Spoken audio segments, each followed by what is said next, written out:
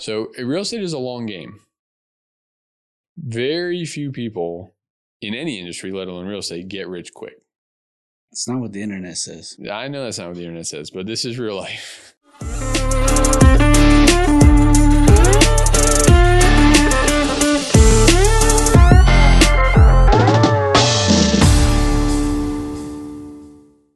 All right. Another episode from the mailbag. The mailbag. I like it. I think that's what we're going to start calling this episode. All right. So today's question essentially comes from another friend of ours, Kindlin. Shout out to Kindlin. Her and her husband bought their first rental property here in town. Congratulations. But she had questions about LLCs. Yep. Which is something that, I mean, if you search online, everybody and their brothers thinks about this when, as soon as they go to buy a property, all of a sudden they want to, know what kind of LLC to set up. And there's just a million questions that follow that. So what I'd like to do is just dig into it and, put our 2 cents on it. I guess the first thing we should throw out there is a disclaimer. We are not attorneys. Right. Attorneys or CPAs, you should obviously consult with somebody local you trust and your legal and tax professionals. There you go. All right, so let's just start with the basics, right? What is an LLC? Sure. It's a limited liability company, and it is a business structure that's set up, really for lots of different types of businesses, but people like to use them for the purchase of real estate in order, they think, to shield themselves from liability. Hence why they would use a limited liability company. And this is opposed to other types of legal entities, right? S corporation, C corporation. Right. So you're not really going to own real estate in those types of corporations. Why is that? Do you know? I don't know. I imagine that other types of corporate entities are set up for different types of businesses and a different type of income structure. Right. But that's why you talk to your attorney. Right. So I guess the best way to maybe tackle this is just, the pros and cons bucket, right? So, just high level at first, what do you think are some of the obvious advantages to somebody creating an LLC and starting to acquire properties within that business entity? Sure. Well, and I've bought properties in my personal name, bought and owned properties personally, and I have bought and owned properties in multiple different LLCs, at least 3, maybe 4. So I've gone the LLC route, and I went the LLC route. The reason that most people go the LLC route is because they wanted what they perceive to be protection from liability. The idea is if you are owning rental property, you are opening yourself up to being sued by your tenants, and you want to protect your personal assets by having your real estate assets in the LLC. Why do you think people automatically think about, like, it's the first thing that people think about as soon as I'm going to go buy this property? Oh, I need to create a company to put around it. Sure. Well, we live in an extremely litigious society. People drop hot cups of coffee on their lap and they sue McDonald's. We are just a very litigious society. So I think it's a natural reaction to not just a perceived, but a real risk. So there's essentially protecting your assets, right? You own a rental, something happens for whatever reason, they come after you. And the thought is that they could take whatever assets you have, right? So the LLC provides some level of a shield. So that's one advantage. What are some others? It provides a nominal level of privacy so that if you own property in XYZ LLC and someone wants to find out what properties you own, and they go to the property purchase website and they put in your name's not going to come up. Or more likely for most people, it'll only come up for your primary residence. So it gives a little bit of privacy. Now, with enough legwork, you can figure out, who owns a company and all you have to do is go to the Division of Corporations on the state website and go and look at the officers and the corporate reports, and all of that information is there. But you have to at least know the name of the LLC first to be able to do that. So it provides a little bit of privacy. How about speaking of privacy, like from a banking perspective, like when they run credit for, when they run your background and stuff for a loan, I guess, how does it impact financing? Let's talk about that. Right. So having properties held in LLCs, in my estimation, negatively impacts financing. And it does so because when your property is owned in an LLC, you cannot purchase or refinance that property with a conventional, or fell into that trap, with a residential mortgage, right? So with a residential mortgage, whether that's buying an owner-occupied multifamily or a traditional multifamily or a single-family property, whatever property that is 1 to 4 units that you're buying, residential real estate is defined as 1 to 4 units. So if you're buying a 1 to 4 unit property and you do not exceed the loan limit threshold, so the number of properties that you finance, the number of loans that you have, you can get a very low interest rate 30-year fixed loan, usually a conventional loan. The FHA loan is limited for owner occupants. So that's really great. You've got a long time horizon over which to amortize those payments, and you've got a very low rate, which you know is not going to rise. If you own property in the company, that option is not available to you. So then you're into a commercial financing. It may be a residential property that you're buying, 1 to 4 units, but because it's owned in an LLC, because it's owned by a company, you're now getting business or commercial financing. That commercial financing is usually going to be somewhere between a 15 to 20 year amortization with a much shorter balloon with a higher interest rate, which is not fixed. Right. Now, if you did that 8-10 years ago, and I have a client who actually did this, and we had a conversation probably 5 or 6 years ago, and I was really concerned about rising interest rates, right? Government debt was ballooning, and I thought, we're going to hit inflation, interest rates are going to rise. And I cautioned him against buying so many properties in an LLC and doing all of these non-fixed rate or adjustable rate loans. And he said, Jason, don't worry about it. Interest rates aren't going to rise. They're not going anywhere. And he was right. Interest rates tried to rise back in 2018, and they got up to about 5% on the residential side and quickly fell back down. And now the 30-year fixed rate conventional loan is like 3.375%. So he wagered on interest rates staying low, staying perpetually low, and he won that bet For the first time in history. Pretty much. So yeah, you could make the same gamble that he made and say, well, that adjustable rate is not going to rise. And you may win that bet like he won that bet. But he was making that bet 10 years ago. You might be making it now. And whether or not that's going to be the case for the next 15 or 20 years is a different story. What was the starting rate? Was it lower than the residential rate? No, it would have been a little bit higher, but not significantly so. Maybe a point higher. Had he already maxed out his 10 residential loans that he could get? Do you remember? I'm trying to figure out why he would want to do that. Just to put it in an LLC, I guess. Yeah. I'm trying to remember.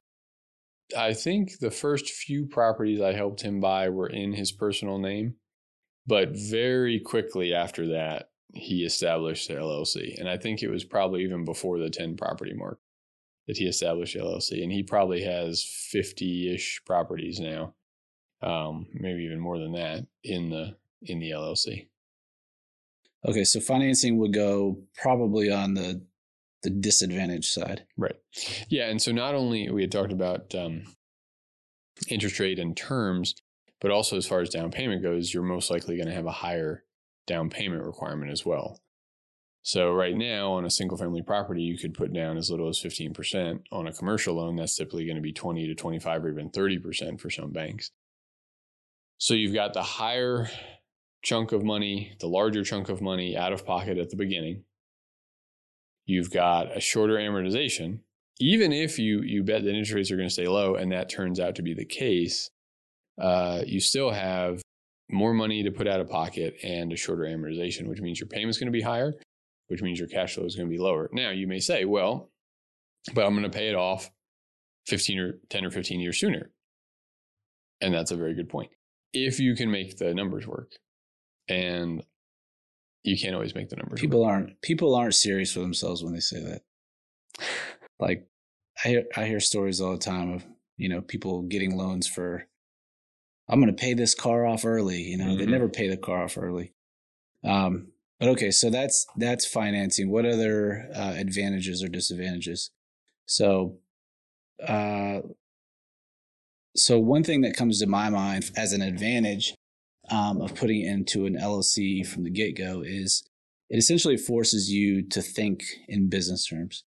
Now you don't have to have an LLC to think in business terms. But at least I think it starts to get the gears turning, because all of a sudden you're thinking about these other things. Like, okay, where's my mail going to go? Where's, how do people get in touch with this business? Do I need separate bookkeeping for this business? How am I going to deal with receiving payments and managing tenant records, financial records? What about the bank accounts? I mean, that's if nothing else, it at least gets you to start thinking about those things. But I think you could argue that you don't really need an actual LLC to start doing those things. Right. But I think you are correct that it does help. But you're adding expense, you're adding a lot of layers to owning real estate that aren't necessarily needed with the LLC. Right. So you've got the creation of the entity. So you're going to have several $100s tied up in paying an attorney to create the entity. Then you're going to have the filing fees to create it with the Division of Corporations. So you're going to do that. And then you're going to have that annual filing fee every year, which is $100 to $200. So you've got that extra cost. Yeah, it's $125 to $150, I think, to file every year to do that report. You've got to do that. You've got the different bank accounts that you're setting up. You're creating a EIN with the IRS.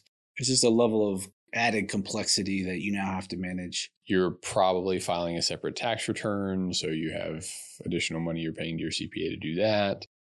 So there are layers to it, again, that are not necessarily needed. Now, if you're doing this as an individual, you should still have a separate bank account for your rental properties.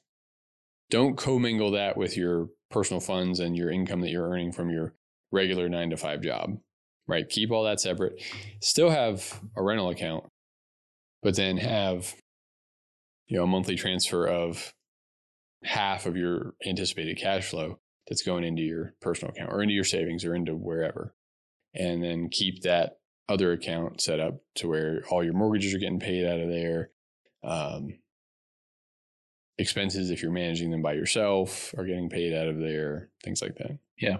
I mean, you actually need all those other things, those business related things. You should go ahead and do those, even if you don't set up an actual business. I mean, you mentioned banking. I mean, even for us on the property management side, you have to keep your security deposit in a different account. You can imagine, right, spending a tenant's security deposit and then not being able to give it back to them. Don't do that. Very bad. But yeah, I mean, you could even, I guess you don't have to get a property management software, but you're going to need some way to manage records. Mm-hmm. Like, this is our financial record with that tenant. I guess you could do that in Excel if you really wanted to. I guess the point is, think like a business. So you mentioned cost and complexity, so that goes on disadvantage side. What else we got? Well, we've already talked about the advantages, and it's really privacy and liability. Privacy and liability.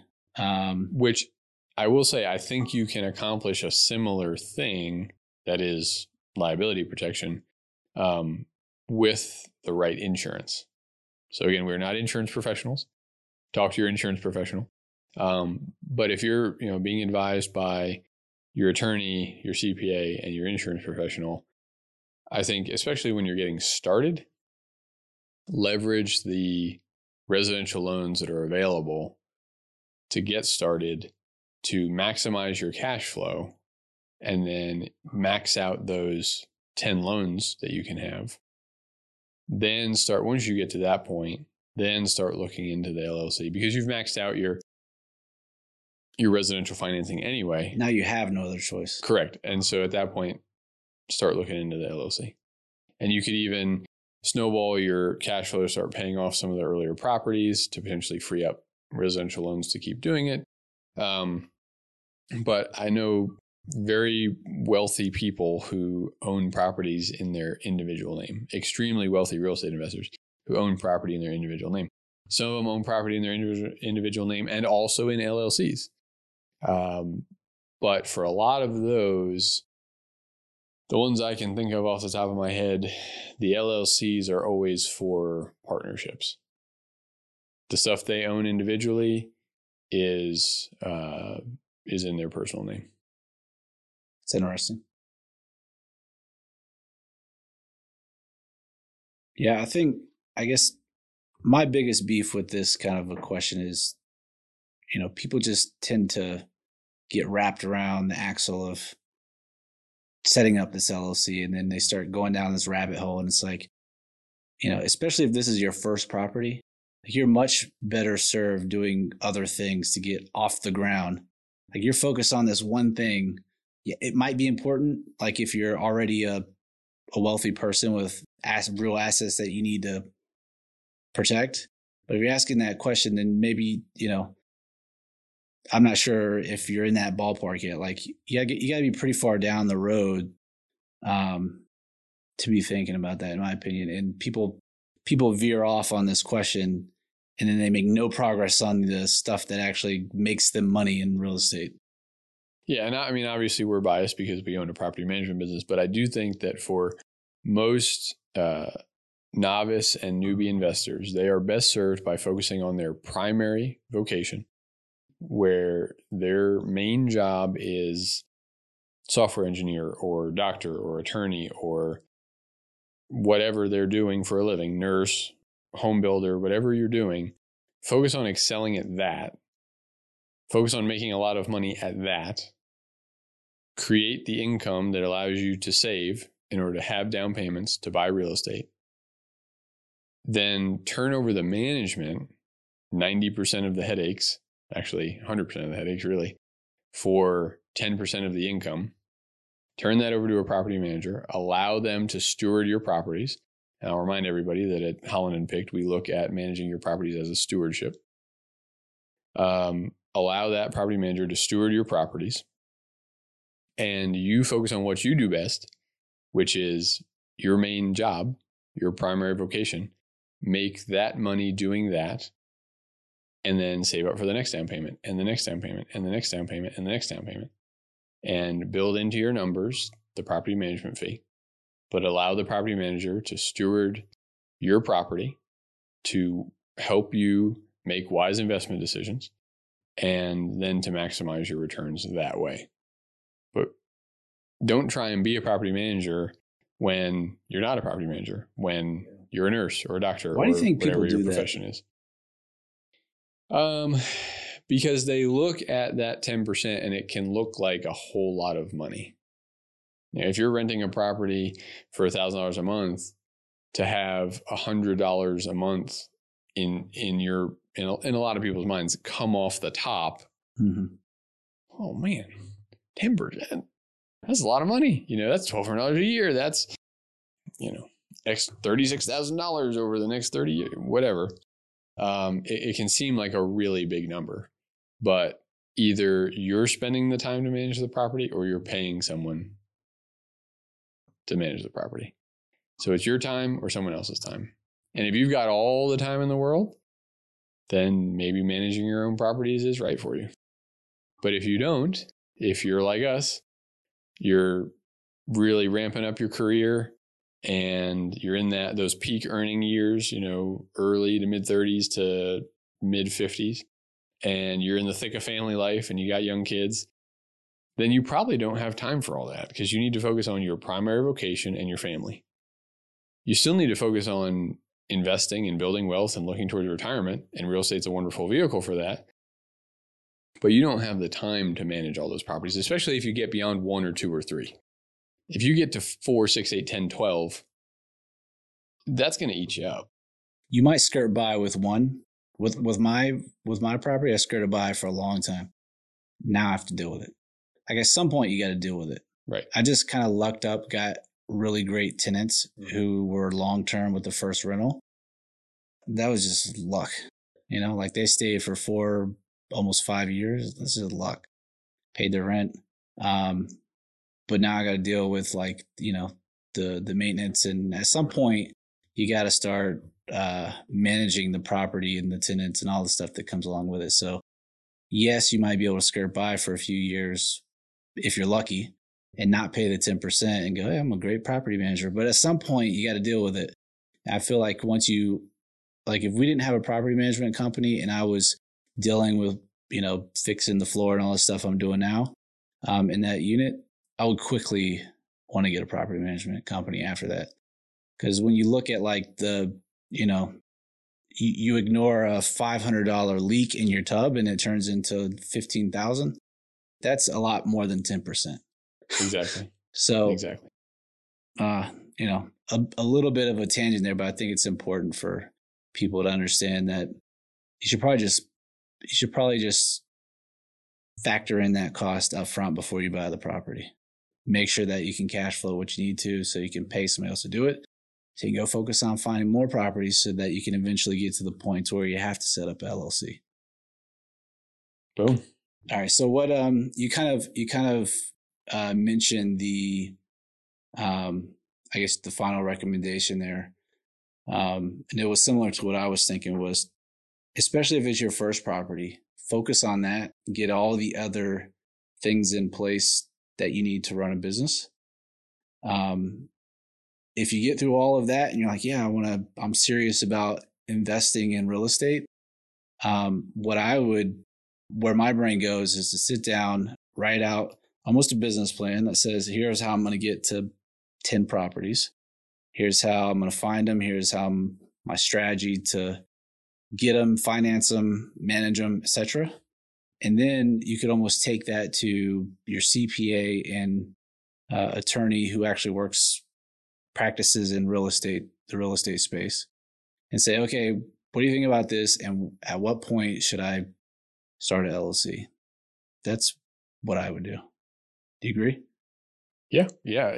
I do not think for the first 10 properties, you need to have the LLC. I think you need to take advantage of the residential financing, have great insurance, have a great attorney and CPA, and build that team around you.